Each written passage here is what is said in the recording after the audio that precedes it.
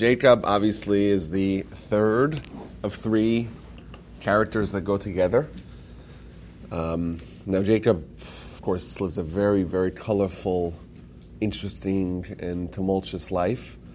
If we get a lot of stories about Abraham in the Torah, and we get very, very little about Isaac, we get a whole lot about Jacob and Jacob's kids and Jacob's wives and all the interactions. A lot of very interesting things going on. Now Jacob is called Bechir Ha'avot, which means the choicest of the forefathers. So he's like the culmination of all the work, as if Abraham got it all started, and Isaac perfected the brand a little bit, and Jacob was the one who obtained perfection, so to speak, in this being the forefather of the Jewish people. Abraham and Isaac both had kids that kind of went awry. Abraham, of course, with Ishmael, and Isaac with Esau. And Jacob's the one who was going to have the entirety of his family to be part of the Jewish people, to be the 12 tribes, of course. But in fact, when we go through his life story, that result of the whole family being intact and being the Jewish people wasn't always assured. When we look at Jacob, we have to always look at him in two prisms. We have Jacob, of course, the individual, who's someone who's striving for greatness, who wants to be left alone, so to speak, with the books. But of course, we have Israel, so to speak, which is Jacob as emblematic of the Jewish people, as a microcosm of the Jewish people, who is going to be constantly thrust into challenges, into tribulations, will have to leave his comfort zone, will have to encounter and engage with forces that are opposing to him. He'll have to learn new tricks to deal with Esau, and deal with Laban, and deal with Esau again, and deal with all the challenges that the Almighty is going to throw his way. And of course, this is very much emblematic of the Jewish people. You know, we may want to be in isolation, in seclusion, to just have our books, have our Torah, focus on building our nation, and we're bounced out of that, and we're going to be thrust into a terrifying world as well, and we're going to have to go from place to place and encounter various challenges. And who knows, at various points in our history, our end and our success, ultimate success, is not necessarily assured, just like Jacob's was. It was not.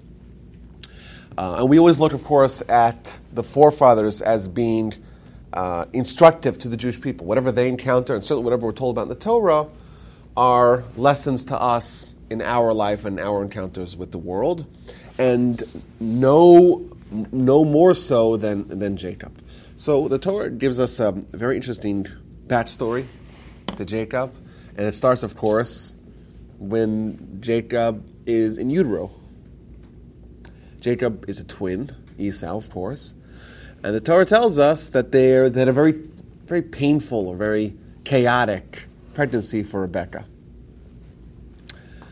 Now, whenever the Torah is not just telling us the morning sickness of Rebekah, right? That of course is not important for us. What's important for us is the lessons that implies. So of course Rashi tells us that Jacob and Esau represent two different worlds.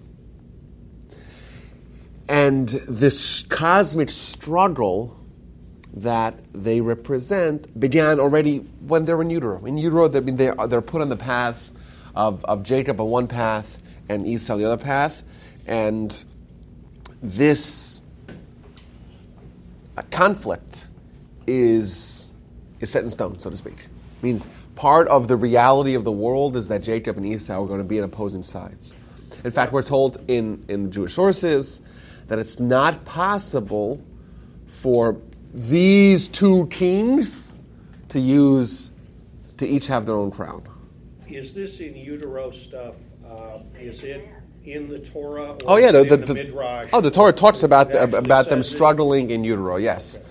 Yes. Of course, when you open up the oral Torah, you see more of the backstory. For example, we're told in the oral Torah that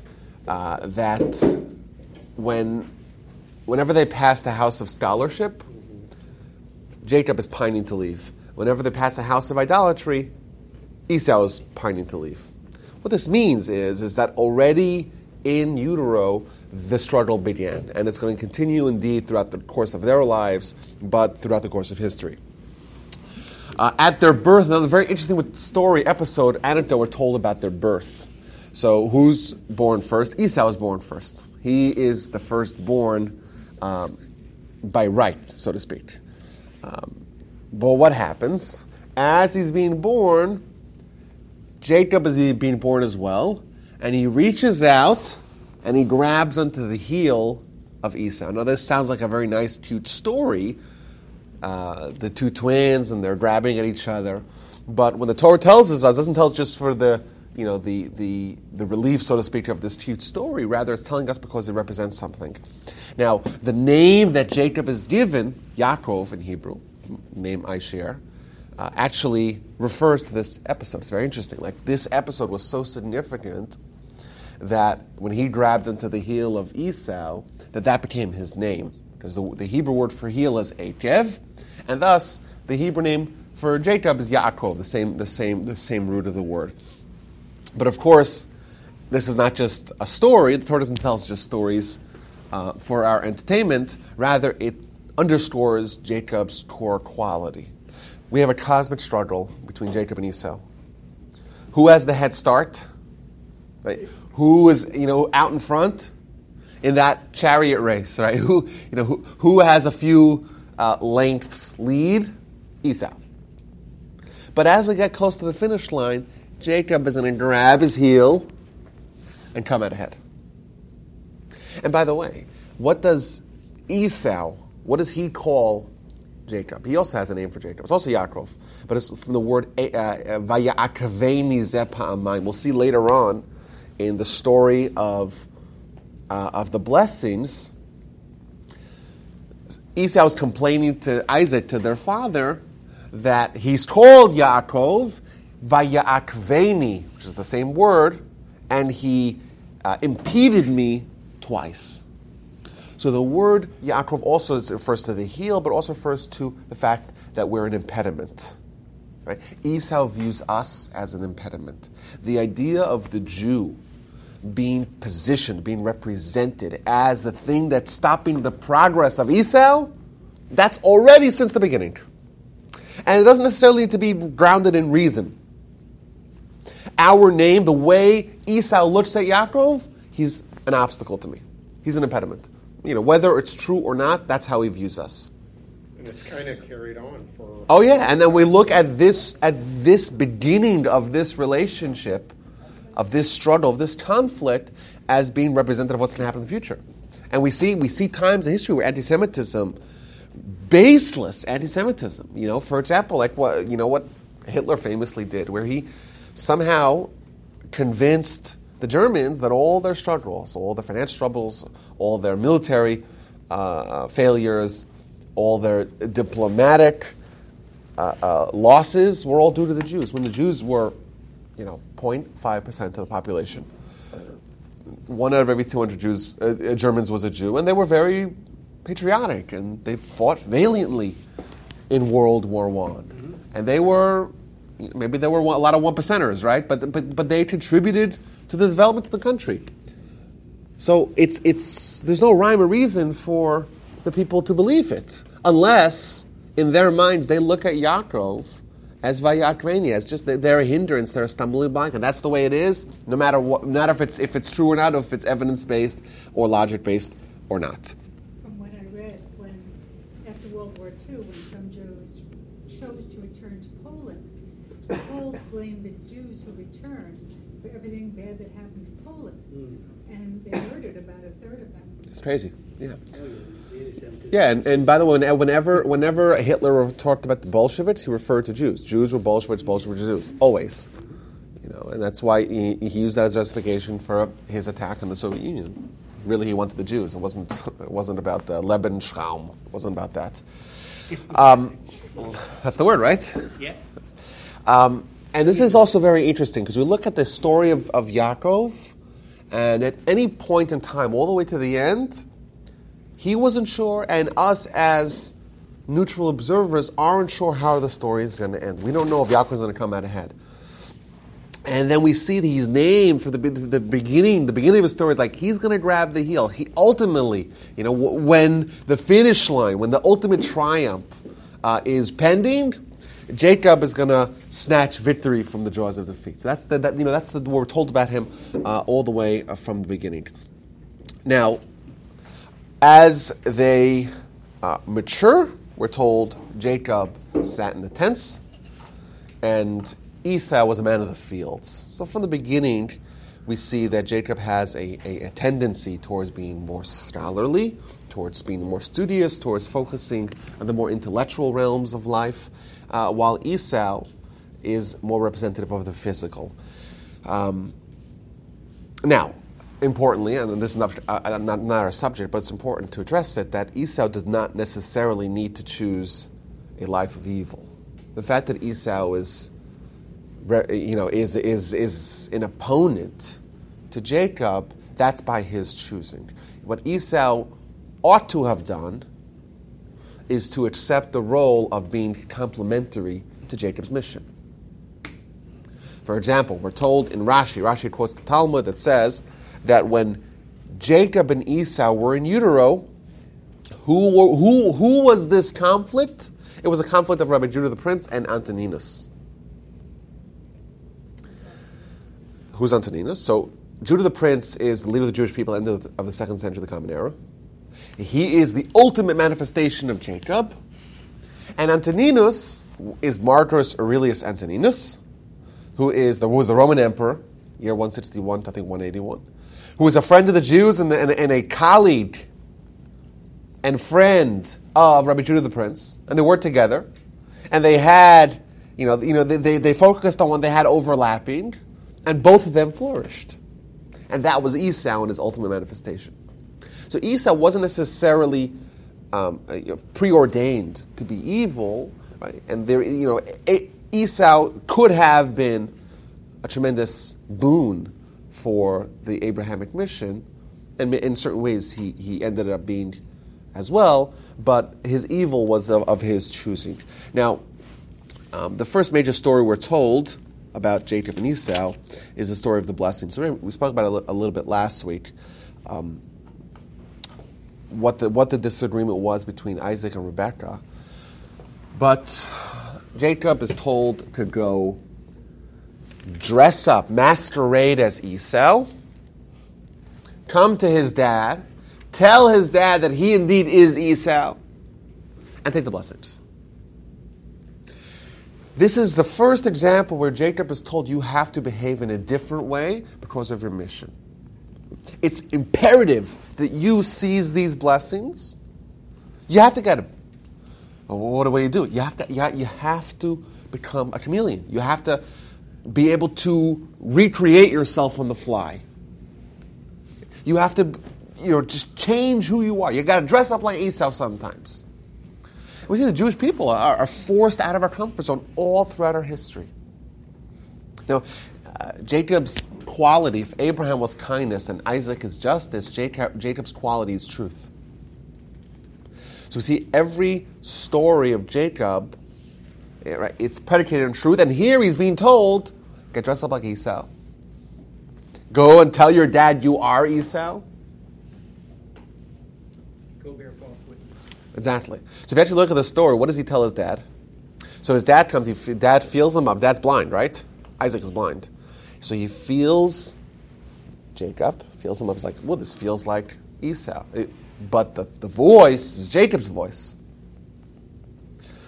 So what does Jacob tell his father?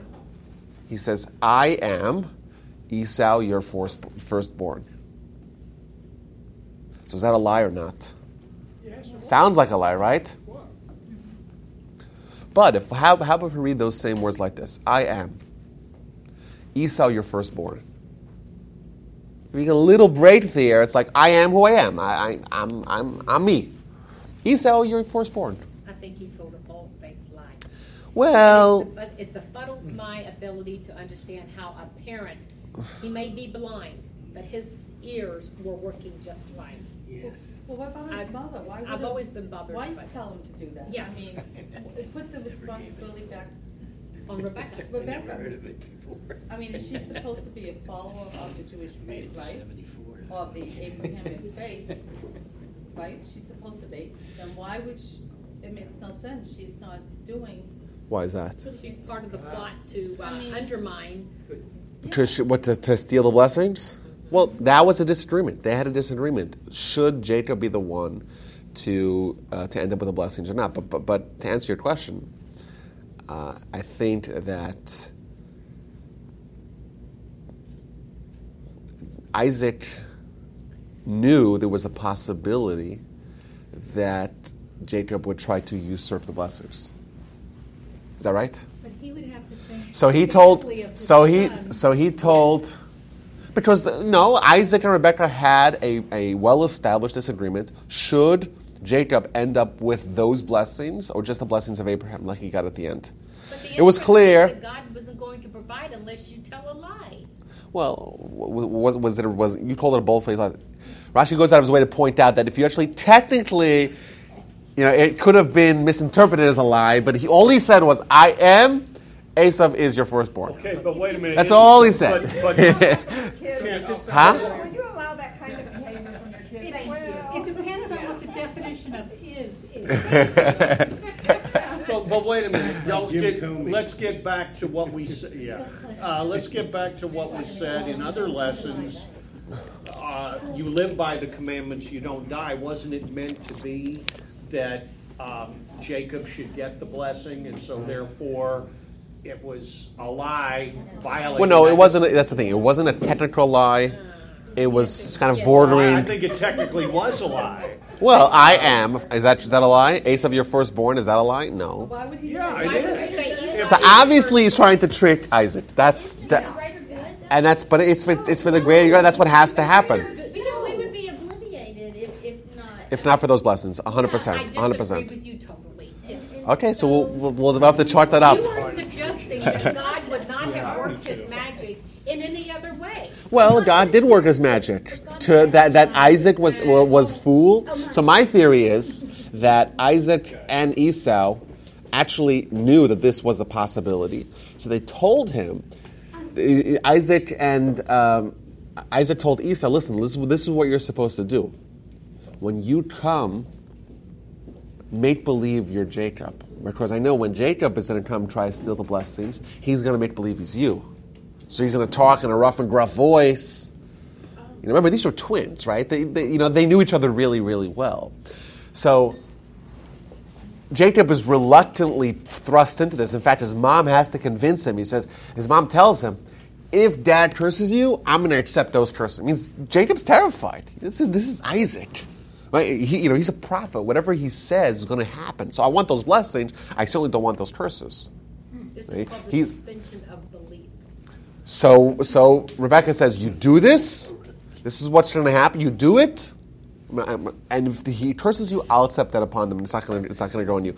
And either way,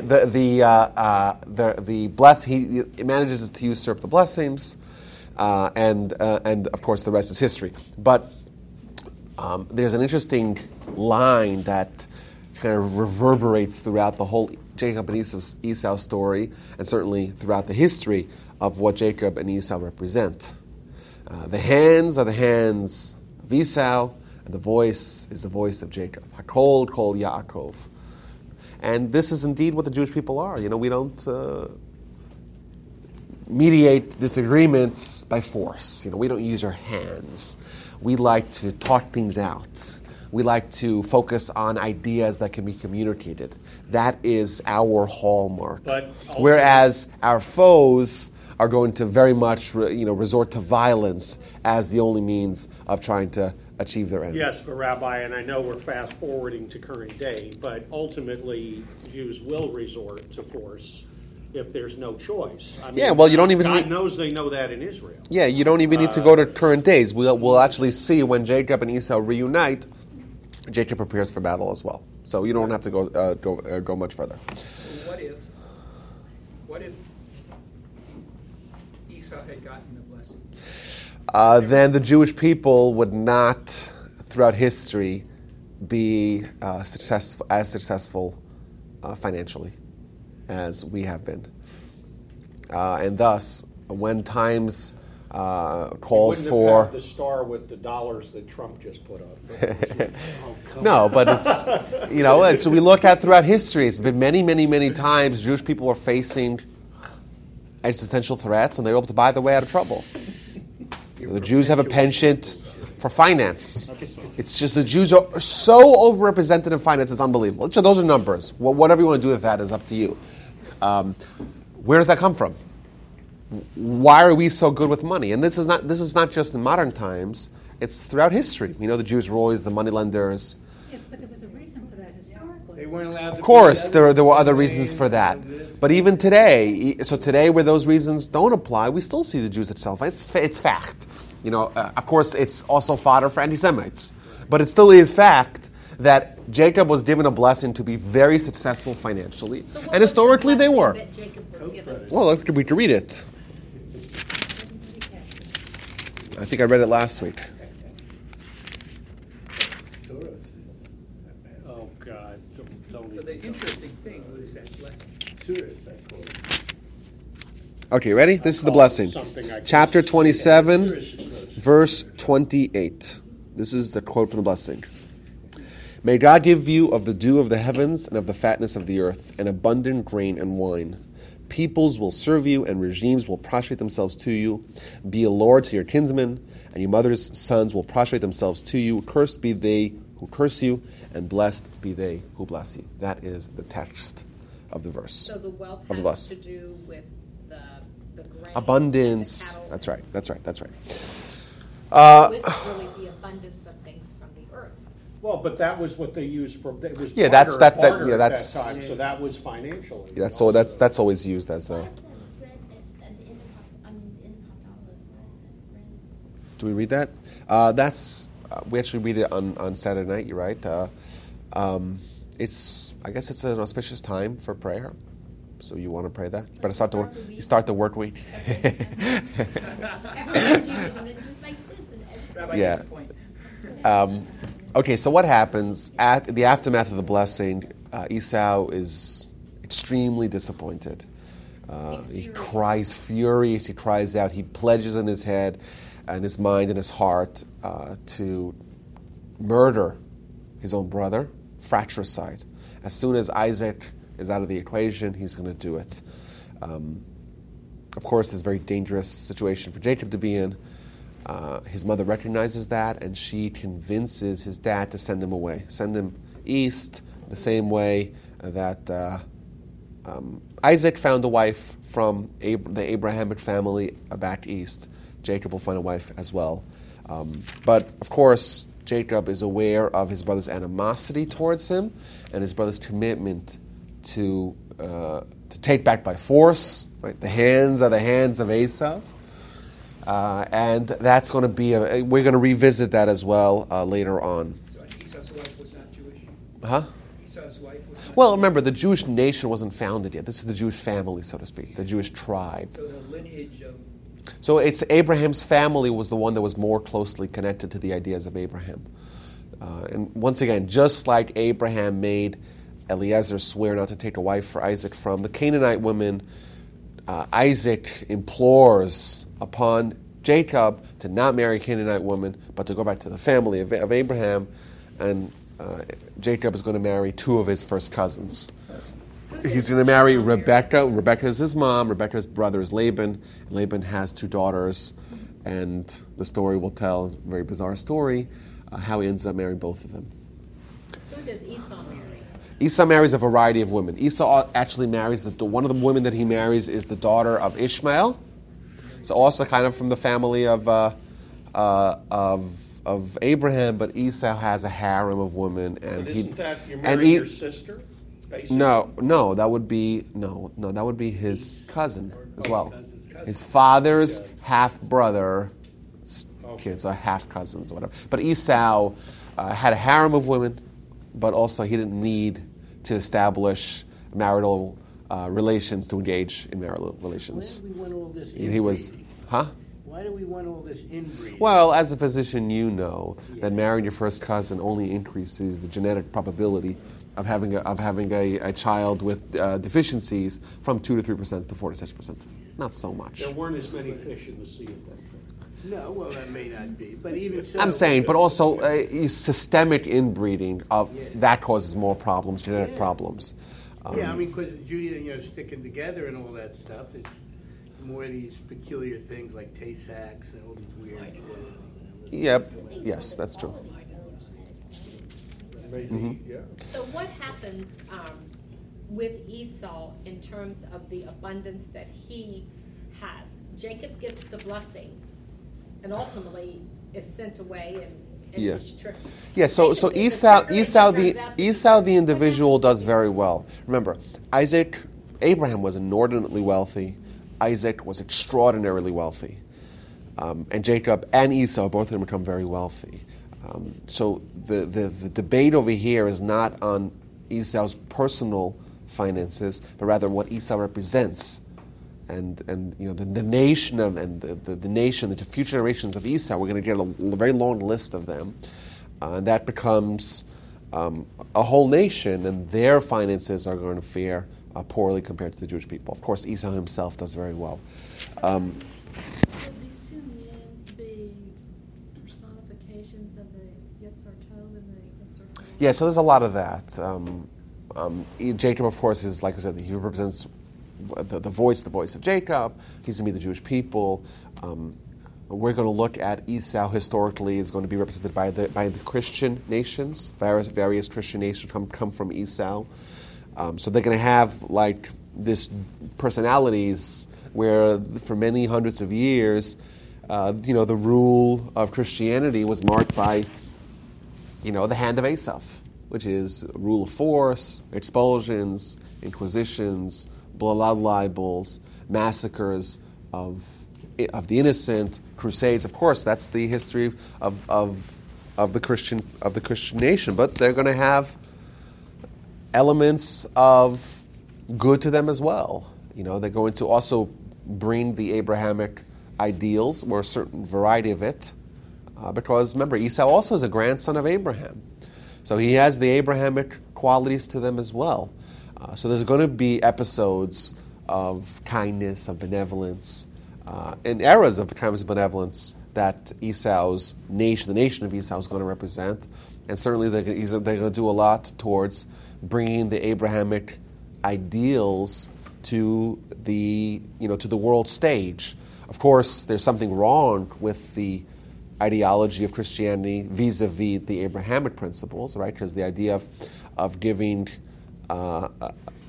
divine qualities or divine labeling of a human is anathema. The idea of one God is one God, not one with parts. That was Abraham's idea. But, if you look at what Christianity emerged from and what it evolved into, it basically took the 30,000 gods of the Romans and whittled it down to, just a couple, So, the Abrahamic idea of taking every power being represented by its own God and kind of coalescing the powers into one entity, that was done, more or less by Ishmael, of course by the Jewish people, so Isaac and Jacob, and by Ishmael to a very very large extent, with Islam, and by Esau as well. And thus the Abrahamic influence indeed is not limited to the Jewish people, even the Jewish people kind of have it in its perfect form. Okay. Would you say that Islam and Judaism are more closely aligned because of the one rather than the Well, they're more theologically aligned. So, for example, the Rambam, Maimonides, he's the authority in this, and he labels Islam as, monotheism the way we believe in. As opposed to Christianity, that would be idolatry on the Jewish standards, right? The Jewish standards would consider it idolatry. But I'm saying it's still a vast improvement over what preceded it. And the idea of Mashiach, by the way, is a universalistic tinkering of this ideology. We don't need to change the world radically. We just need to kind of just amend a few things. No, the idea of a human being to God, that has to be withdrawn, and one God, and that's an alignment. That's a tinkering. That's not a vast recreation of ideology. Okay, so Jacob heads out east. That's the next parsha. He leaves his family and he goes east. Where does he go to? He goes to a place called Haran. Remember Haran? Haran is where when Abraham began in Ur Kasdim, on the other side of the Euphrates River, he went to Haran, right, which is in Asia Minor, but still northeast of Israel. And ultimately he went to Israel, called Canaan, called various different names. So Jacob leaves Beersheba, leaves Israel. He goes to Haran on his way to head to the family of Abraham. And then he has an epiphany. Very, very, very important story here. The story of Jacob's ladder. But what's the backstory of Jacob's ladder? So he goes to Haran, and then he turns back and goes back to Temple Mount. Now, every time in the Torah it says the place, it's referring to Temple Mount. Always. Now, Jacob overshoots Jerusalem, and he heads all the way to Haran, and then he says, oh my goodness, I can't believe I passed by the place where Abraham prayed, where Isaac prayed. I walked right by there, I didn't stop and pray. So he turns around, heads back, and he goes there. And he goes there, and he has a spiritual experience there, and then he goes to sleep. Is that the Temple Mount? Yes. And then he goes to sleep and he has a prophecy. Now, what's the nature of his prophecy? So he sees a ladder. The foot of the ladder is on the earth, and the top of the ladder is in the heavens, and there's angels going up and down. Very interesting imagery that he sees. And then the Almighty appears to him and says to him as follows. Let me read you the verses here. Very critical verses. I am Hashem, God of Abraham and your father and God of Isaac. The ground upon which you are lying, to you will I give it and to your descendants. Once again, this is like the 10th time already in Genesis. We are promised that we will have the land of Israel. If you want to go to the more esoteric sources, the esoteric sources talk about God folding up the land of Israel and making it all this massive mattress under Jacob. So the land that you're lying on is as if the Almighty condensed all of Israel. Okay, fine, but that's a little bit more esoteric. Your offspring shall be as the dust of the earth, and you shall spread out powerfully eastward, westward, northward, and southward. And all the families of earth shall bless themselves by you and by your offspring. Behold, I am with you. I will guard you wherever you go. I will return to the soil, for I will not forsake you until I will have done what I have spoken to you. Once again, another divine pledge of guardianship, assurances that the Almighty won't abandon and forsake us. Now, we're actually told in Jewish sources, it's a very interesting idea. We're told, the Talmud tells us that Jacob had this inspiration to go back and pray in that location. What would have happened had Jacob not been inspired, not turned around and head back from Haran, not gone back? He wouldn't have gotten those blessings. So we see kind of the impact of a moment of inspiration that indeed the blessings that we are receiving today, this blessing, we wouldn't have gotten it. Jacob's inspiration decision to go and pray in the place where Abraham and Isaac prayed, that's a boon for the Jewish people because we have a blessing now that will never forsake us. Of course, we have other blessings as that, but each one has its own value. He spends the night there. After that, he heads east, and he goes and he stops at the well. Very often we find stories of great leaders going to the wells, especially when they're trying to find a spouse. He heads to the well, and there's lots of flocks there. Everyone's there, and there's a big boulder on the well, and everyone's sitting around. So he's like, what's going on? Why is everyone sitting around? What's going on over here? He says, what do you mean? There's this boulder in the well. We have to feed our sheep, And we have to wait till there's enough mass of shepherds to roll the stone over. So Jacob's like, what do you mean? And he goes and pushes it over. Jacob was a man of tremendous physical ability as well. Either that, or I had another theory recently, that maybe Jacob had, like those stories where, God forbid, there's a kid trapped in their car and the mom comes and just lifts the car. Adrenaline. Well, adrenaline. Yeah. So maybe Jacob had this adrenaline to just have superhuman strength. Now, why would he have this He was adrenaline? smart enough to see that there was a good angle, Yeah, okay. because he was smart to start. That's for sure. Why would he have this adrenaline? So the Torah actually points out that Jacob saw Rachel, and she was leading her flock towards the well, and therefore he went and pushed. Maybe it was kind of the warm feelings that he had, and he didn't want Rachel to sit around waiting for a couple of hours. Maybe. That's a theory. He had this adrenaline.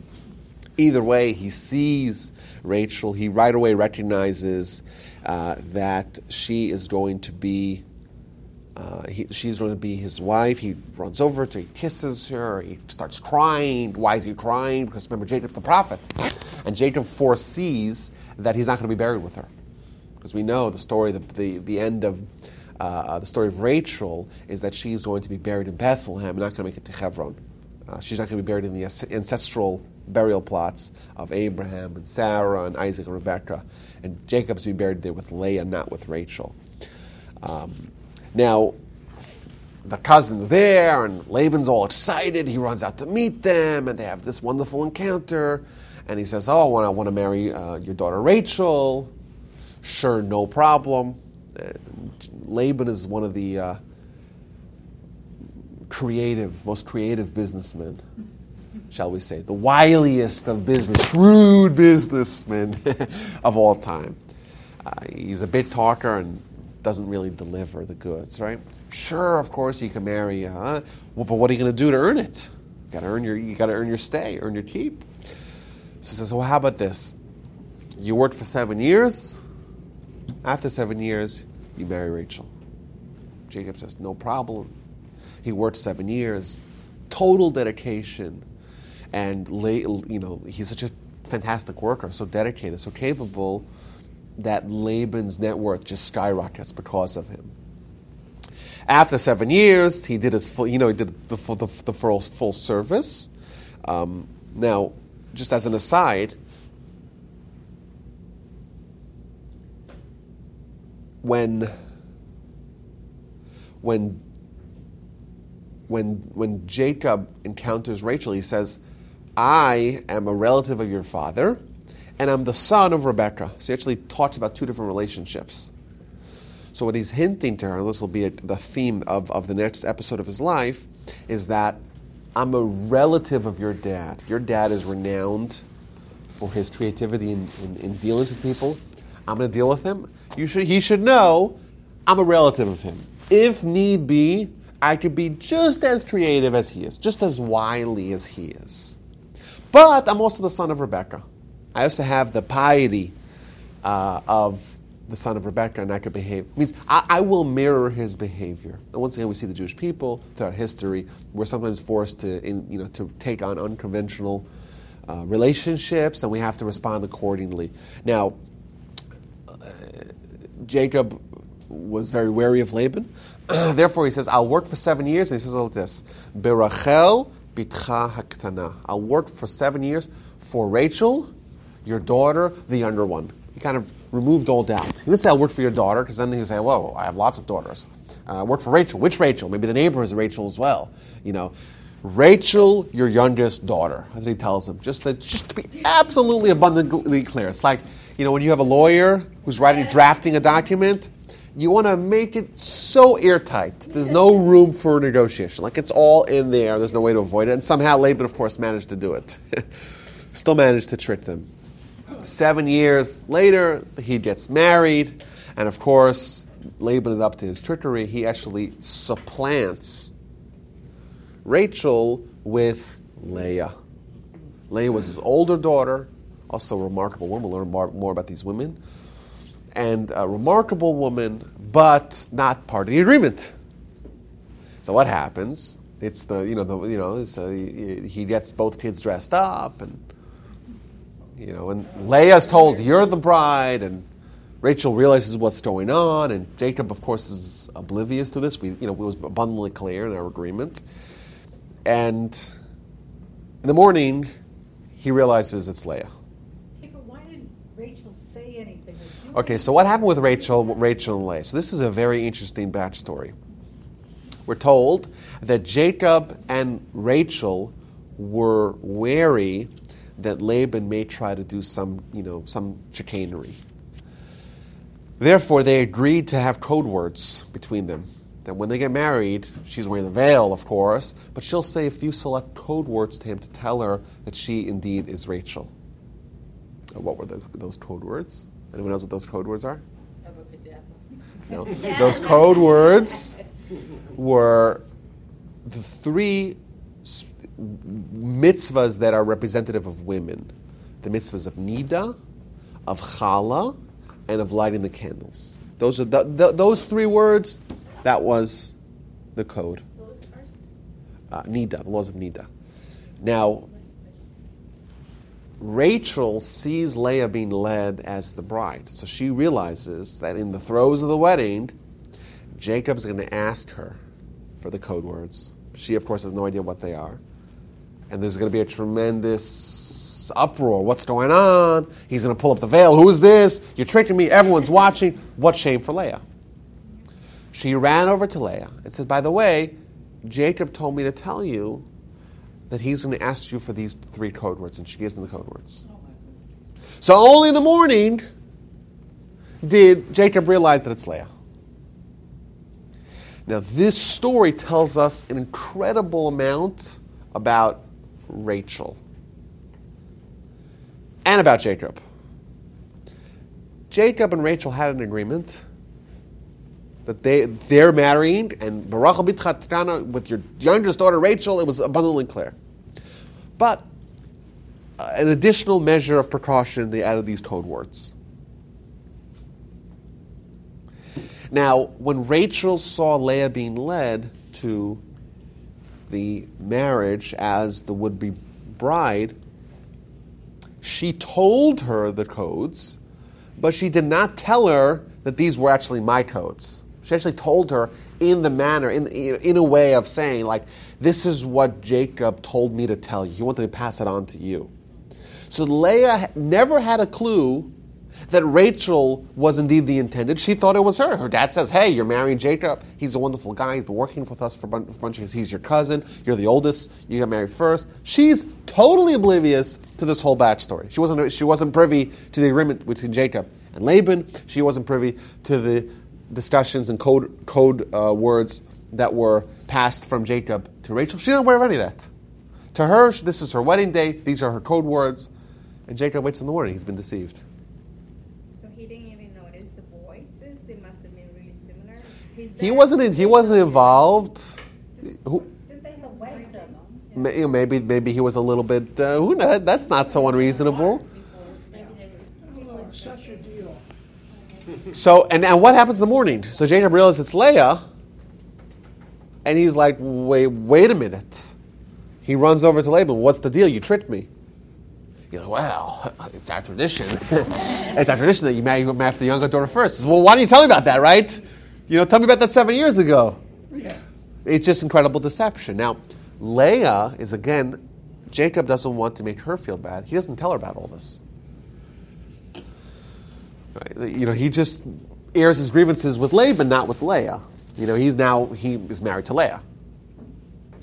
So what happened? 7 days later, you finish the party. He marries Rachel again, as well. 7 days? Or yes, 7 days of festivities, and he marries Rachel with the agreement he'll work for 7 more years for Rachel. But afterwards, this time James is like, no, I want Rachel up front, and I'll do the work after you, right? Let's have. I'm not taking chances anymore. He could have reneged after he married Rachel. He could have said, well, I'm not going to work. Now, but what's also interesting here is that in Leah's mind, she was always the intended one. Right? And Rachel is just a tag along. Because Jacob and Rachel never told her of this whole batch. They don't make her feel bad. So in her mind, she's the original one, and her younger daughter's a tag-along. And you know what? She's fine with that as well. She doesn't make her sister feel bad by making her feel like as if she jumped in the bandwagon suddenly. So no one's aware of what's going on. This is a critical part later on in the story. Now, by the way, in history, we know that Rachel is tremendously powerful because of this story. The self-sacrifice that she demonstrated, the saving of the honor of her sister, made her a very powerful spiritual force. In fact, we're told the Jewish people are led into exile, and they stop off and pray in Bethlehem in her grave. Her grave till this day. In ancient sources, in the book of Jeremiah, it talks about praying at the grave of Rachel. Because it's specifically always invoking this story. This story makes her power, her prayer, impregnable. It's so potent. Whenever we evoke her story, her descendants, the Jewish people, can greatly benefit from it. Yeah. Wait, what about was it a law or just a tradition that like when you get married, that following year you're together and there's no like interference? I guess. Yeah. So how did that work? Well, so he was. So waited 7 days. Well, 7 days of festivities, then he had another marriage. But I would assume for the first year he was dedicated to both of them. I assume Jacob was dedicated his whole life to both of them. 2 years or 1 year? Well, I was wondering, is there any talk, or does it say what ultimately happened to Leah? Did she get married to someone else? No. So for the rest of his life, Jacob was married to both of them. Now, so what actually happened to the story here? So Jacob starts working for 7 more years. Of course, he has some animosity in his 7 more years. He has some animosity in his heart. Rachel is still his favorite, and Leah less so, right? So what happens? So where is Rachel's animosity toward her father? She may not have had We'll see that's the backstory as well. When they leave, she does a little bit of twisting the knife when they escape in the middle of the night. She twists the knife a little bit, but she suffers as a result. Verse 31 here, chapter 29. We'll start with verse 30. Jacob consorted also with Rachel and loved Rachel more than Leah, and he worked for him for another 7 years. Okay. Hashem saw that Leah was unloved, and so he opened her womb, but Rachel remained barren. So what happens? In quick succession, Leah has multiple kids. She has Reuben, Shimon, Levi, and Yehuda, 4 kids, and Rachel has exactly 0 children. Now, every name we're told the reason why they named her. Now, she names Judah. We're not going to go through each one of them. But Judah, she's named Judah. Judah from the word hoda'ah, which means appreciation, gratitude. The word Judah means gratitude. And of course, she says, I have gratitude to the Almighty. He gave me another child. But not only that, He gave me more than my fair share. It becomes clear with learning through the stories is that both Jacob and his wives, they were aware that Jacob was destined to have 12 sons. Thus, he ultimately had 4 wives. We'll get to that story in a little bit. But thus, each one of them should, if it was going to be evenly distributed, each one of them should have 3 sons. And now Leah already has 4. Right? Out of Jacob's 4 kids, she has them all. And therefore, she shows appreciation for the fact that she has more than her fair share. Now, of course, Rachel is devastated. She's alone. She doesn't have any children. And she says to Jacob, "Give me children, otherwise I am dead." This is a very important thing. Like Rachel is devastated that she doesn't have any children. And she says, like my life is not worth anything. She's obviously devastated by the fact that she doesn't have any children. So what he tells her, Laban gave each one of his daughters like a maidservant, and she follows the path laid forth by Sarah, the righteous women, is that if they, as a merit to have children, give one of her maidservants to Jacob. So Jacob ultimately marries Bilhah and Zilpah, both maidservants, and has 2 sons from each. So she has Dan and Naphtali and Gad and Asher from Bilhah and Zilpah. And then we read the story about the Dudaim. So the Dudaim, it's not clear, were these some sort of vitamins that helped fertility? Were they aphrodisiacs that help raise the hormones or whatever? Either way, Reuven, the eldest son of Leah, he is out in the fields and he finds these mandrakes. Yeah, whatever they are. It's not so clear what they are. It's a bit debates what they are. They're called Dudaim. So he finds them and he gives them to his mom. And Rachel says, Leah, can I have some? I don't have any kids. You have a whole bunch of kids, right? So this is what she responds. Leah responds. This is verse 15. Was your taking my husband insignificant? And now to take even my son's Dudaim? In Leah's mind, she's the martyr. She's the one who gave up her husband to Rachel. Right? Rachel's a tag-along, right? She was the first wife. That was the plan all along. And then Rachel comes along and says, oh, I want to marry Jacob as well, and I'm fine. She's quiet about that. She has 4 kids. But now she takes away her husband and she wants to take away the Dudaim. Leah never was aware. Jacob and Rachel never told her that it was actually, she was not intended to marry Jacob at all. They never told her that. She's incredible. And that's why she's can't believe the gall of Rachel asking for some of the Dudaim. She can't believe it. When in reality, it's the opposite. So we see that it's unimaginable the quality of people that we're dealing with here. We have Leah on one hand. She's had 4 kids, right? She's been married, who knows, for 5 years already? Been a long time, right? Maybe 4 years at the minimum. And she never once aired her grievances to Rachel. The fact that she came and stole her husband. Only this provoked that. And Rachel and Jacob, both of them, never said anything about the fact that, this heist that Laban pulled off. It's unbelievable character we can't imagine. But Leah should have also understood Rachel's position, because her status in the community would have been through having sons. Oh yeah, of course. So ultimately she gives him, but she makes a trade-off. She says, I have Jacob tonight. Give me a night off. Sounds like the show Big Love. Leah goes on to have 2 more children, 2 more sons, and a daughter Dinah? called Dinah. That's right. Dinah will meet again. Dinah's going to cause a fair share of headaches to her parents. Now, in the Midrashic sources, we actually find out that Dinah was supposed to be a 7th son for Leah. But remember, Jacob already has 10 sons. He's got 4 from the concubines, Bilhah and Zilpah, and 6 from Leah. So there's only 2 more sons to go around.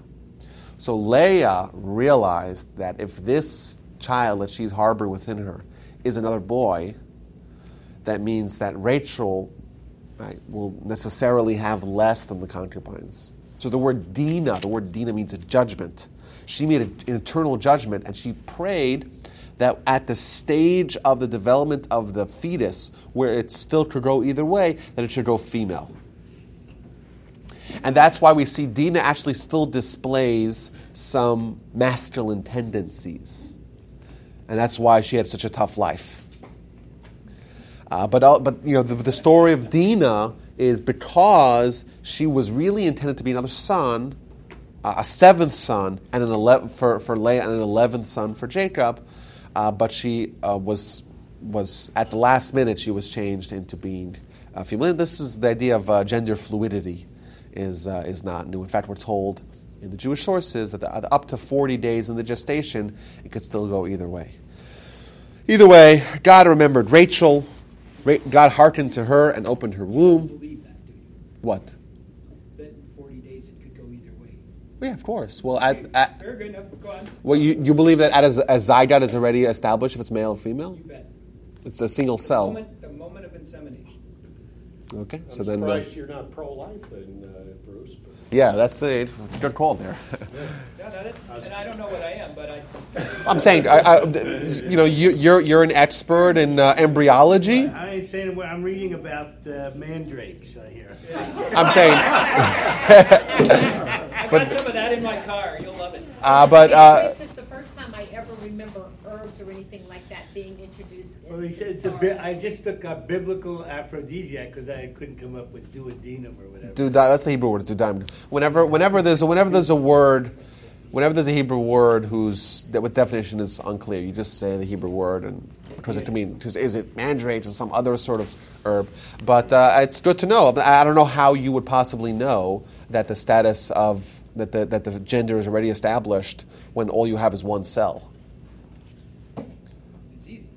How's it easy? You just look at the chromosomes. Exactly, but an embryo has the same amount of chromosomes as a. But people believe today. I'm not one of them. That even people with fully developed humans are not really their gender. Their gender is somewhat in question. So You're talking about transgender. Oh yeah, like the I'm saying. We're good. That's getting into Either way, We're good. we're good. Okay, good. Rachel has a son. What does she name her first son? Benjamin. Joseph. Joseph is older than Benjamin, of course. What does Joseph mean? So the Torah tells us that she named Joseph for two reasons. Right. The first reason is because Joseph means to gather or to add.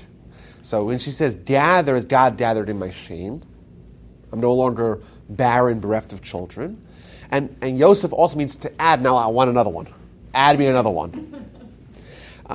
Now, what's this disgrace? What's this shame? It's a very interesting Rashi here. Rashi says that that Joseph is now gathering in the shame of Rachel. Rashi says why? Because previously, if anything broke in the house, whose fault was it? It was Rachel's fault. If anyone finished the figs in the house, whose fault was it? It's Rachel's fault. And now she has a scapegoat. Now, who broke the dish? Joseph, your son broke the dish. Right? Who ate all the cookies? Joseph did. That's what Rashi says. A very interesting Rashi. It's as if Rachel, a few verses prior, is telling Jacob, if I don't have any kids, I'm dead. I have no value. Whereas now she finally has a kid, and what she's celebrating? The fact that she now is a scapegoat. Now, anything goes wrong in the house, it's not my fault, necessarily. Now it could be, Joseph, your son's fault. As if, as if Jacob was the one who was so vindictive. Anything broke in the house, he was just start screaming, oh, who broke this? Of course not. Of course not, right? But the lesson that we learn from this story is that when we're appreciative in our life, we tend to appreciate only the big things. Of course, Rachel was appreciative of the fact that now she has purpose in life. But Rachel's greatness was manifested by the fact that she appreciated not just the big things, which almost everyone appreciates, but even the little things. Of course, having a child brings joy and gratitude to all parents because it's such a big thing. The greatness of someone is displayed by how much they appreciate little things, the small, minor things. And we're told that Rachel even appreciated the fact that now she has someone to blame, even though I'm saying how much blaming did she have to do in Jacob's house, right? Jacob, a man of remarkable character, is not someone who's going to start screaming when a dish breaks. But even the little bit of solace that she has, of joy that she has, that now there's something else going on in the house and not everything goes wrong as her fault, the most minor of benefits of having a child, even that she appreciates. Now, with the birth of Joseph, Jacob makes his first attempt to leave. He tells his father-in-law, okay, now I have 11 kids, got a big family, I want to move on to my own. He says, whoa, no, don't leave me. Obviously, Laban was aware that his success, his material success, was due to Jacob. He says to him, okay, now you'll work independently, right? You decide what you want to pay, what are you paid. And of course, a very long episode of the Torah where he says, I'll take all the sheep that have brown splotches, larger than 4 centimeters, Laban's delighted, sure. And when they do that, suddenly all the animals are born like that. Okay, let's change the terms. Now, not brown splotches, but black speckles. Okay, black speckles, all the animals are born black speckles.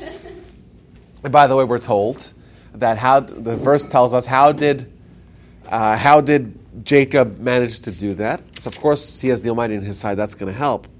But he came up with a nice, clever idea.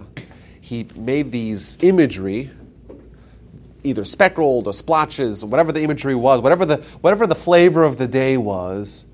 He made that imagery and he placed it right in front of the animals when the animals were mating. So right at conception, right, there were images of speckles all over the place. Well, wait a minute. Sorry, never. Don't. Yeah, your question's obvious. Yes, I agree with your question. It's a good question. No, we're good. No, it's good. We're good. No, come on, Bruce. You can ask the question. Bruce's question is: wait a minute. If the gender is fluid and nothing, so that's not determined by conception. So why is this determined? Good question. Yeah, I'm saying. No. The possibility is still there that at conception there's something going to be established, but there's still development. That's all we're saying. But I was hoping you would ask the question. Either way, Jacob is becoming wealthier and wealthier, and Laban is getting more and more bitter. He thinks that Jacob is stealing all his money. He has no idea how this is actually working. Every time he changes the terms, the animals start changing.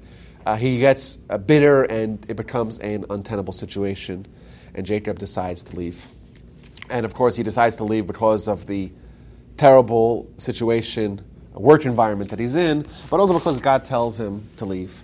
Of course, we notice a very interesting, if you actually look at the story in chapter 31 of Genesis, about his decision and his execution of his decision to leave, you find very interesting kind of negotiations that he engages with his wives. So he has to tell his wives, we're leaving your homeland, we're leaving your family, we're abandoning, we're running away, we're going back to Israel. Now, of course, that's a lot to do. But he begins by saying that your father changed my salary, the terms of my salary 100 times. He's been very bitter and very angry. He doesn't want me here, but he won't let me go. Unwanted. So first he makes kind of a logical argument to them. It's not a good place for us, let us go. And then he says, oh, and by the way, God told me to go. And how do they respond? Very interesting. I'll tell you guys to read this. Very interesting. 14 years passed when he's doing this? Oh, it's more than that. It's 20 years passed. There's 14 years and then 6 years of working as working for pay. And then Rachel and Leah respond to him. How do they respond? Quote, this is from verse 14. Have we then still a share and an inheritance in our father's house? Are we not considered by him as strangers? For he has sold us and even totally consumed our money. But all the wealth that God has taken away from our father belongs to us and our children. So now whatever God has said to you, do. Once again, they too employ the duality, this dual argument of, on one hand, well, what do we have here? We're not going to be part of the inheritance. Dad doesn't like us. He doesn't want us here. And then, and by the way, God, whatever God told you to do, we should do. And this is a good idea, I think, for us to model ourselves after. When we want to affect change, change is hard. Change, certainly to leave the family, leave your community, leave a place to go to the unknown. It's very difficult. And we have to employ the fact that if it's right and if it's logical and it makes sense, and it's also what God wants us to do. As an example, we're told very, very harshly about someone who gets angry. Anger is one of the worst characteristics in Jewish life. Kol hakoes ke'ilu oved avodah zara, which is what the Talmud tells us. Whoever gets angry, it's as if they worship idolatry. Terrible. But we have a tendency to get angry. So how would you stop yourself from getting angry? Employ the Jacob and Rachel and Leah approach. First of all, you say, well, is it effective? No, because you don't actually become more effective. It makes you look silly. We look at someone who's angry and starts throwing stuff, and they look silly. They look like a caricature. So it's not effective. You lose the respect of other people. People look down at you. Oh, and by the way, it's also prohibited by Torah law. And also God says terrible things about it. Kind of using those approaches of trying to find, Shabbos. Shabbos is so beautiful. You get to spend time with your family. You turn off your phone for 25 hours. Phone's off entirely. No TV, no phone. But it's wonderful. And you get to spend time with your family. And you have to enjoy. Let me finish here, Stevie. Sorry. You get to enjoy time with your family. You have wonderful meals. You get to spend really time with humans without the interference of technology. It's wonderful. Oh, and by the way, the Torah mandates it. Yeah, like that's a good way to approach change. It's not just. Well, but I'm not saying anger is a good thing. I'm just saying, aren't we supposed to try and emulate God, even though we'll never get there? Isn't there many times in our scriptures where it says the anger of the Lord was kindled? Of course. Of course. But the anger has to be directed at evil. Every time that God's angry, it's angry at evil. So we're supposed to, in fact, I'll tell you, the Talmud tells us in the book of Yoma, it says that a Torah scholar who isn't vengeful like a snake, it's not a Torah scholar. Well, vengeance is one of the things that's prohibited by Torah law. But it means that in the right setting, we should be vengeful and angry. We should be angry at evil. We should be angry at the terrorists who mow down innocent policemen in Dallas and in Hebron. They just shot a guy. Shot him while he's driving his car. Shot him dead. Yeah, we should and injured the guy that went in and stabbed the 13-year-old. Oh my goodness! Of course, we have to be terribly angry at that. Anger at immorality. So anger at injustice. Yes. But anger at the challenges that God throws at you, that's a mistake. But so it's like there's good anger and bad anger. If the Texans lose, we shouldn't be angry. Well, we should be used to it already by now. I wanted to ask you, there was a thing, where does the saying, if you are kind when you should be cruel, the day will come when you are cruel when you should be kind? Yes. Where does that come It's from the Talmud. It is. It says, "Kol hamarachem al achzarim, so will achzer al marcham." Something like that. Whoever is merciful on cruelty will end up being cruel on the merciful, on the weak. So yes, there is the proper, of course, there is the proper kind of anger and vengeance that's appropriate, in fact, mandated. But that's of course not what we're talking about. Okay, so they decide in the middle of the night to flee. They run away, and Laban finds out. He starts chasing them down. And they have this standoff, very interesting standoff. So Laban, of course, he manages to get prophecy. God tells him, don't you dare tell a single thing, not good nor bad. If you do, I'm going to kill you. Of course, Laban comes into the encounter. He's terrified of Jacob. But they have this agreement. I want to read to you here the argument that Jacob presents and the response that Laban gives. Because it's very instructive of what a lot of interactions of diplomacy, for example, we have today. So what does Jacob say? Laban overturned Jacob. Jacob pitched in the mountain. Fine. Either way, Laban says to Jacob,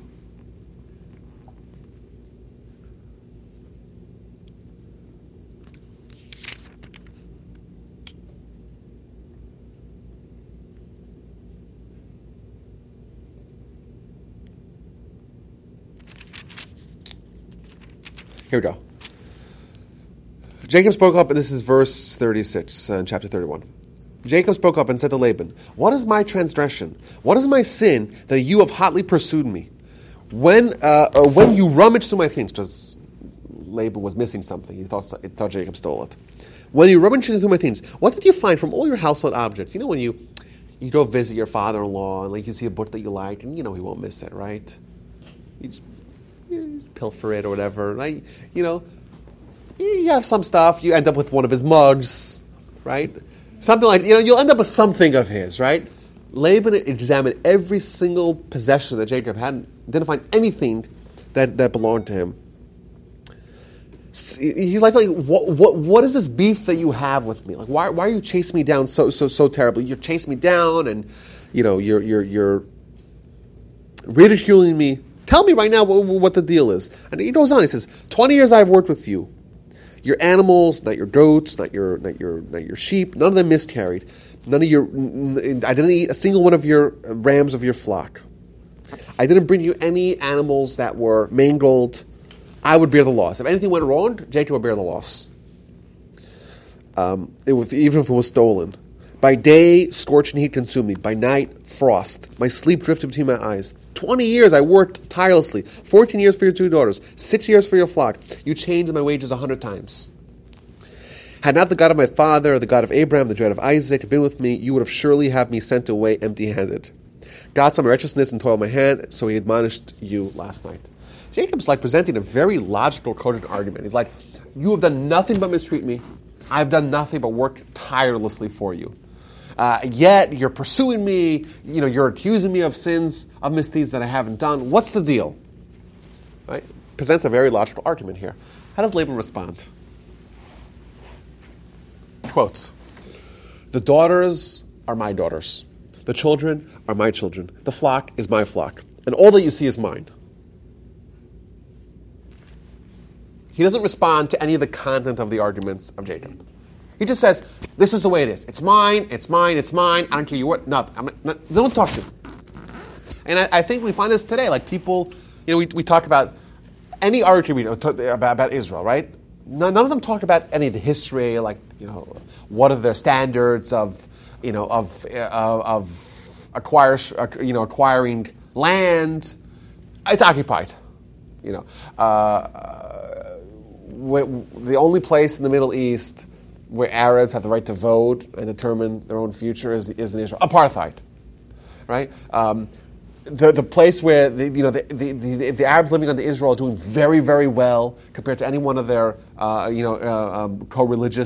religionists. They flourish. They do well. They make a lot of money. They're able to have cars and driving and economic upward mobility. No. There's apartheid. There's blockade. You can't talk to them.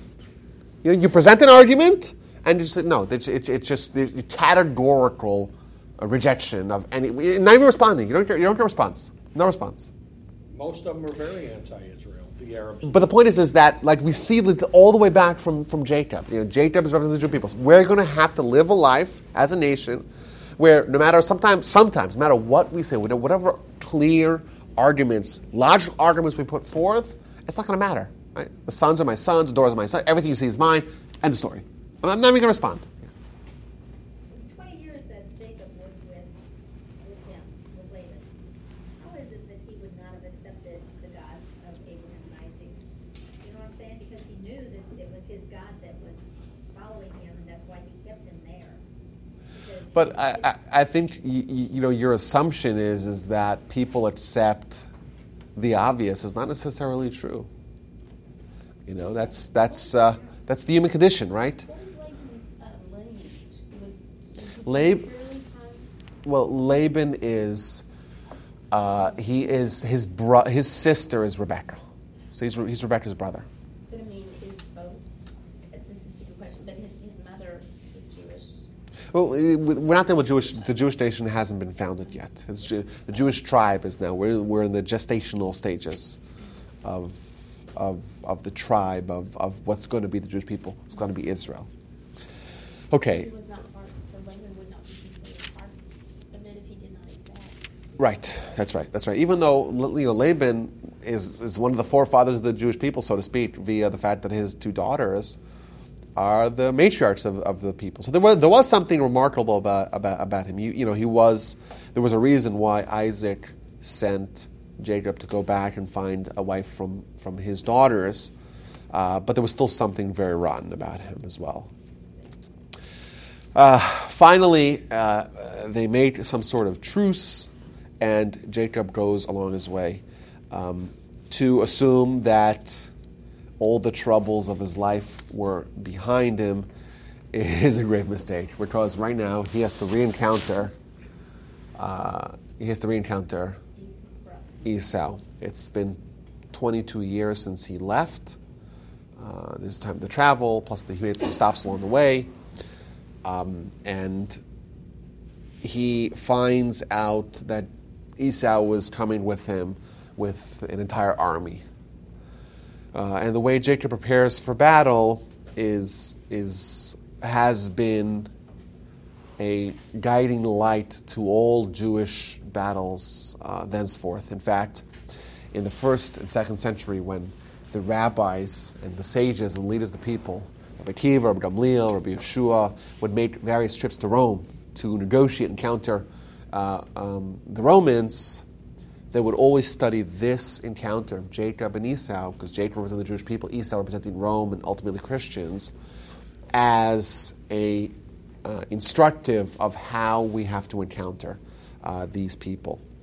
So first thing Jacob did was to send overtures of peace and goodwill. So he sends gifts, a whole long amount of gifts. Torah tells us how many animals and servants he sends to him. Just a really incredible amount of here we go, verse 15 here. 200 she-goats, 20 he-goats, 200 ewes, I don't even pronounce that, E-W-E, ewes, 20 rams, 30 nursing camels with their colts, 40 cows and 10 bulls, 20 she-donkeys and 10 he-donkeys. That's not immaterial. Right. And he also spaces them. So first you get a little bit and but there's more. It's like that Steve Jobs. One more thing, right? And then there's another one. When one more? Just incredible. And of course, we know that's how you got to work. You got to bribe. Sometimes you got to bribe your enemies. How does he know specifically where Esau? He sent messengers ahead. Oh, So okay. they found out where they're going to encounter. That's the first thing he does. The second thing he does, he prepares for battle. So he sharpens his swords and prepares all his quivers and. Yeah, he prepares for battle. That's what you got to do, right? So you got to prepare for the eventuality that you may have battle. He takes his camp and splits them into two, which is also preparing for worst case scenario. What happens if Esau comes and decimates? Let him decimate just one camp and not the other camps survive. And of course, he starts praying. And the prayer that he says, very interesting prayer: "Save me from my brother, from Esau." Of course, Esau was his only brother. But he's praying to God to save him from two potential problems. From my brother, Esau is going to want to be chummy with me. That's also a problem. Esau is a bad influence on Jacob and Jacob's family and Jacob's dynasty and mission, even if he treats him like a brother. Save me from my brother. I don't want him to be a brother. I want him to be a brother, but I don't want him to be close like a brother to me, because that's also harmful. And save him from Esau. Esau, the tyrant, the bloodlust. Save me from him. I don't want him to come and decimate me, but I don't want him to be friendly with me as well, because either way I could lose out in my purpose. And we know throughout history, there's dangers when our proverbial Esaus want to treat us like Esau. They want to crucify us. They want to have mass murder. They want to butcher us. They want to autodafé us. Like that we see throughout history. 100,000 people in 1648 and 1649 in Khmelnytsky. Like they just came and slaughtered, just incredible butchery that you can't imagine. But at least he knew that, that was the case, because it could have been, where he did not know that his brother was so... Oh, he was very, very much aware. But we see throughout history, we are terrified of Esau, because Esau causes us a lot of problems. We pray that the Almighty save us from Esau. And we also, how do we also encounter or pray against those who pretend like they are friends? Oh, we'll get to those, right. So, Okay. and we see throughout history, we have many encounters with Esau. Now, recently, the past probably 200 years, big picture, but certainly in America, we're not scared of Esau as much as we're scared of our brother. What happens when the world embraces us? Well, then we have other problems. Then we lose our own identity, right? Then what does it mean to be a Jew? If we're accepted by everyone, which of course is a good thing in a vacuum. We're accepted, but there's a tremendous danger, because then there are brothers, and we're brethren, we can live together in peace, but then we lose our identity as a nation. right? Because we could be like everyone else. We be citizens of the world, and we don't need to be different. But when we're not different, then we lose our special character. So I was reading something, and it talked about the commandment of not to have hatred in your heart. And there was an interpretation in the study of Torah that I had that said that it's not necessarily that you're supposed to just forgive and turn the other cheek and forget. It's the fact that you shouldn't hide your hatred. Oh, yeah. It's not. Yeah, if you hate somebody, I gotta tell them you hate them, which is a little awkward. The thing is, it's totally. I mean, it's eye opening because you think, oh well, I have to forgive everyone and just lay down and take it. But the thing is like actually, it's you just need to be upfront and not hide. Well, but things, forgiveness right? is not necessarily a Jewish concept, is it? Well, it is, but in certain contexts. Well, but we spoke about it you're here not- once a but- couple of years ago about a whole class on forgiveness. Well, but Yeah, it's not. that's kind of conflating Yes. what Jesus said, love your enemy, but Judaism doesn't say that. Judaism says love your neighbor, but not Well, necessarily. it doesn't actually your say love your neighbor. In Hebrew, it says re'acha, which means your fellow. Just to be But clear. okay, but that's not necessarily your enemy, right? I mean, it can be loved. Isn't there a word for stranger also? Yes, so it doesn't say stranger. It does not. It does not say stranger. It says fellow. Well, what does that actually mean? It's a good question. Is there biblical? My question to you is, I don't know what JC may or may not have said. What has history shown? Where has all this love of your enemy been throughout the past 2,000 years of Christian-Jewish relations? Where has it been? We've got a lot more sword of Constantine than we've gotten I understand turning that, the other but- cheek. But I guess what I'm trying to say is I don't. Yeah, exactly. The Christian message, which I don't understand completely, is turn the other cheek. It's the message theoretically. But I don't think that's necessarily the Jewish message. I thought. Well, I'm saying it's yes. Listen, it's Not in Israel. it's If they turn the other we cheek, don't believe in. Yeah, no, but it's Middle East. Well, I'm not trying. No, but I'm trying to connect it. I'm trying to connect it. Yeah, of course we don't believe in excusing away evil. There are things that are unforgivable. We don't forgive murderers. We don't, or rapists. We don't forgive them. Absolutely not. Yeah, I mean, I don't. That's think not a we Jewish are- idea. Are We are not okay with evil. We're not. We're not okay with it.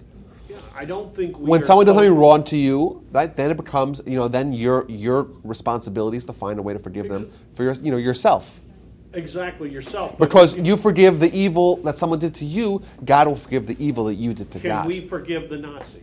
No way. Okay. I'm not forgiving the Nazis. But would Absolutely not. Would certain other faiths say? I don't know what other faiths say. Okay. Okay, so I want to go quickly through the rest of Jacob's history. I know we're running out of time here.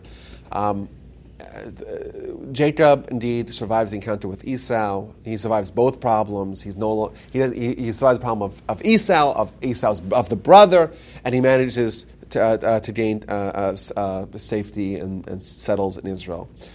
To assume that now the troubles are behind him is once again a mistake. He's going to be confronted with relentless tribulations. So first thing that happens is his daughter gets kidnapped and raped and assaulted by one of the princes of Shechem. In fact, his name was Shechem. And that was devastating to her brothers. These were all A1 personality types, alpha males, if you know what I mean. Their sister gets raped and brutally assaulted, and they're not going to take it quietly. So they engage in so that alone was obviously very painful, I'm sure, for Jacob to accept. But then the brothers, Shimon and Levi, decide they're going to do this mass deception and destruction of the city of Shechem. So they say, okay, you want to marry Dinah, you love her so much, but you're uncircumcised. So you have to circumcise, and the whole town has to circumcise. Say, oh, okay, for Dinah we'll do anything. They get circumcised, and then they're all in hospital beds, and they go through town, and they maraude through town, and destroy the whole city, kill every male. Can you imagine what Jacob has to deal with now? He got two sons that are, that they went rogue, and now of course, they were terribly upset about what this town did to their sister. Now you say it was just Shem, yeah, but the rest of the town was complicit as well. But to go to such extremes and to, and he's like, what's going on? Where'd you get that from?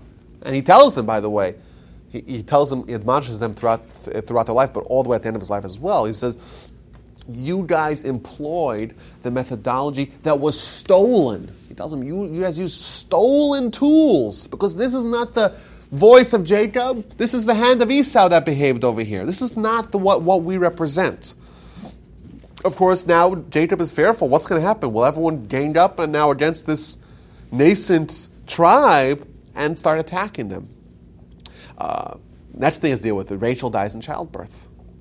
Right? So his young wife, who was relatively young at the time, she dies in childbirth. He has to bury her in Bethlehem, even though he would have liked to have been buried with her in Hebron. The whole story of Joseph and his brothers. Of course, you know the story well. Joseph is the apple of his eye. He's the firstborn from Rachel. He treats him with tremendous love and closeness, and maybe to a fault. So the whole debate, did Jacob show favoritism? Did Jacob contribute to the animosity that the brothers had for Joseph? Clearly he did. It's a discussion, but there are opinions that say that. But for any parent to have infighting with their children is painful. But infighting wherein they sell him as a slave, or they conspire to try to kill him, and then they sell him as a slave, and they tell dad, we found his coat, he must have been ravaged by some animal, that's tremendous and painful. Jacob goes into a period of melancholy. Judah was the strongest of the sons. He has this whole encounter with Tamar. Right? He marries, his wife dies, his kids die, and then he gets duped into a relationship with his daughter-in-law. It's like the black eye that would show in the family. And Jacob sees his accomplishments starting to unravel. Like his kids are, Judah is sent away. Joseph is gone. We think he's dead, presumed dead, but we don't have any hard evidence. And then what happens? There's a famine. They all head down to Egypt. They have to engage with this viceroy of Egypt, of course we know it's Joseph himself, but he doesn't tell him that. And he's like, I'm going to take Shimon, by the way. Go back and bring me Benjamin. So Shimon's gone. Now Benjamin's gone. Judah's gone. Where's Joseph? Everything is unraveling. His whole family, this whole dynasty that he's going to build, 12 tribes of Israel, every one of them perfect. Every one of them going to be a father of the nation of Israel, which is even his name. All that is just crumbling before his very eyes. Jacob suffers a lot, and indeed, this, like we said, again and again, we see is emblematic of Jewish history. Jewish history, we have a vision, we have a universalistic vision of affecting change in the world, coming back to Israel. Right? That was a dream for 2,000 years, and it was a pipe dream, really, because the thought of going back to Israel, the Torah talks about it, and that's part of our mission, but how are we going to do that? Our nation is torn asunder. We're scattered throughout the world. We have no unity. We're under constant threat of extinction, of extermination. The thought of going back to Israel, it's a house of cards, right? And Jacob himself. He's told that he's going to have this tremendous nation, but where is it? It's not appearing at the beginning. Only at the end does he find where everything comes together and everything falls into place. And that's going to be the story of the Jewish people. In the end, everything's going to fall in place. It mirrors the story of Jacob perfectly. Now, Benjamin's the youngest, right? Yep. Benjamin's the youngest. Also Rachel's? Yes. Okay. Yes. Rachel died in childbirth. But Yes. Benjamin survived. Yes. So who took care of Benjamin? I would assume Bilhah, which was Bilhah or his brothers or dad. Now, themes, we know the whole story, I won't go through in detail, but themes, everything comes together. They realize Joseph is alive, and he's the viceroy, and Shimon's okay, and Benjamin will be fine, and Judah came back into the fold.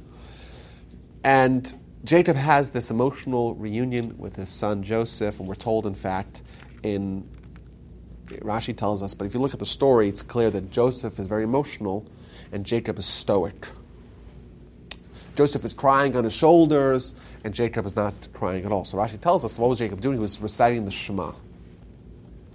So you think about this. You have this momentous reunification with your son, your most favorite son. And what happens? Now I'm going to say Shema. So I think I want to kind of circle back to the stories of our forefathers in general. Abram, Isaac, and Jacob. They are the only ones that we say the God of Abram, the God of Isaac, the God of Jacob. In Jewish literature and Jewish prayer. Why? What's special about them? So we're told in the Talmud that the forefathers are the chariots of God. Merkava, they're the Merkava, the chariot of God. What does that mean? So my grandfather explained is that you have a leader of a country, a president, and they always have their car ready to go. Like Obama has it's called the Beast, right? This big Cadillac. It's always a Cadillac, with the bomb-proof, everything's bomb-proof and thick walls, right? All the nice amenities, and it's always ready. It's always fueled. It's always ready to take the president where he needs to go. Abraham, Isaac, and Jacob were always ready for divine presence. They were always at a state of readiness. If I told you, wake up in the morning, I told you, the president's coming to visit, what would you say? I need 5 minutes. I got to tidy myself up. I got to tidy up the house. Got to prepare. Right? That's the way we are. We're not always ready. We have to be prepared. Abraham, Isaac, and Jacob, they're the chariot. They're always ready to go. Always in a constant state of readiness for divine presence. Now, what's going to happen? Jacob is going to meet Joseph. It's a tremendously emotional time. What happens when you're emotional, you're losing a little bit of your state of readiness. To preempt that problem, Jacob did not want to lose his status as a chariot of God, so to speak. And therefore, he preempted this emotional interaction with saying the Shema, with accepting God right away, to minimize the amount of diversion he's having from a constant state of readiness. It shows us a little bit about who Jacob was as a spiritual individual. Of course, Abraham and Isaac before him as well. Jacob arrives to Egypt. The famine that had begun 5 years prior stopped right away. He's, of course, the father of Joseph, who's the hero of Egypt. He himself becomes a hero. He is the head, the leader of this very impressive stable of accomplished young people. He was terrified he was going to be deified. Egypt they deified all the leaders were deified in ancient Egypt. He of course did not want to be deified. He tells Joseph as he's getting older, bury me in Israel. And the Torah tells us that he bowed, he genuflected to the head of his bed. Jacob at the end of his life sees how everything really fits into place. He sees that all his kids are okay. Joseph did not become kind of an Egyptian. He's still true to the cause, to the Abrahamic cause. His bed, so to speak, his family is perfect. Despite all the bumps in the road, in the end, Jacob has the gratitude everything worked out. As he's getting older, about to die, he calls in all his kids, he blesses them. I would encourage everyone to read those blessings with the commentaries, because you find how Jacob was able to understand the quality, plumb to the depths of the character of each one of his kids. He gives them the blessings, and he dies. The Talmud tells us a very strange statement. Jacob didn't die. Well, the verse says he did die. So what does that mean? Of course, Jacob died. He's not alive anymore. But it means is that the normal tension that exists at death with separation of body and soul that happens to normal people didn't happen with Jacob. Jacob, he lived a life of such a heightened spiritual life that his soul and his body were living in such harmony that the separation of the two was seamless. Normally, when to die, the way we understand to die is separation of soul and body. Well, soul and body, they're bound together at birth, but they're still separate domains. However, our behavior influences, do they get further bound or not? So, for example, a sin, by definition, is a bodily act. It's a bodily act, but because it's a body it's an act the body and the soul do in unison, because the human is soul and body. Therefore, the soul becomes more bound to the body.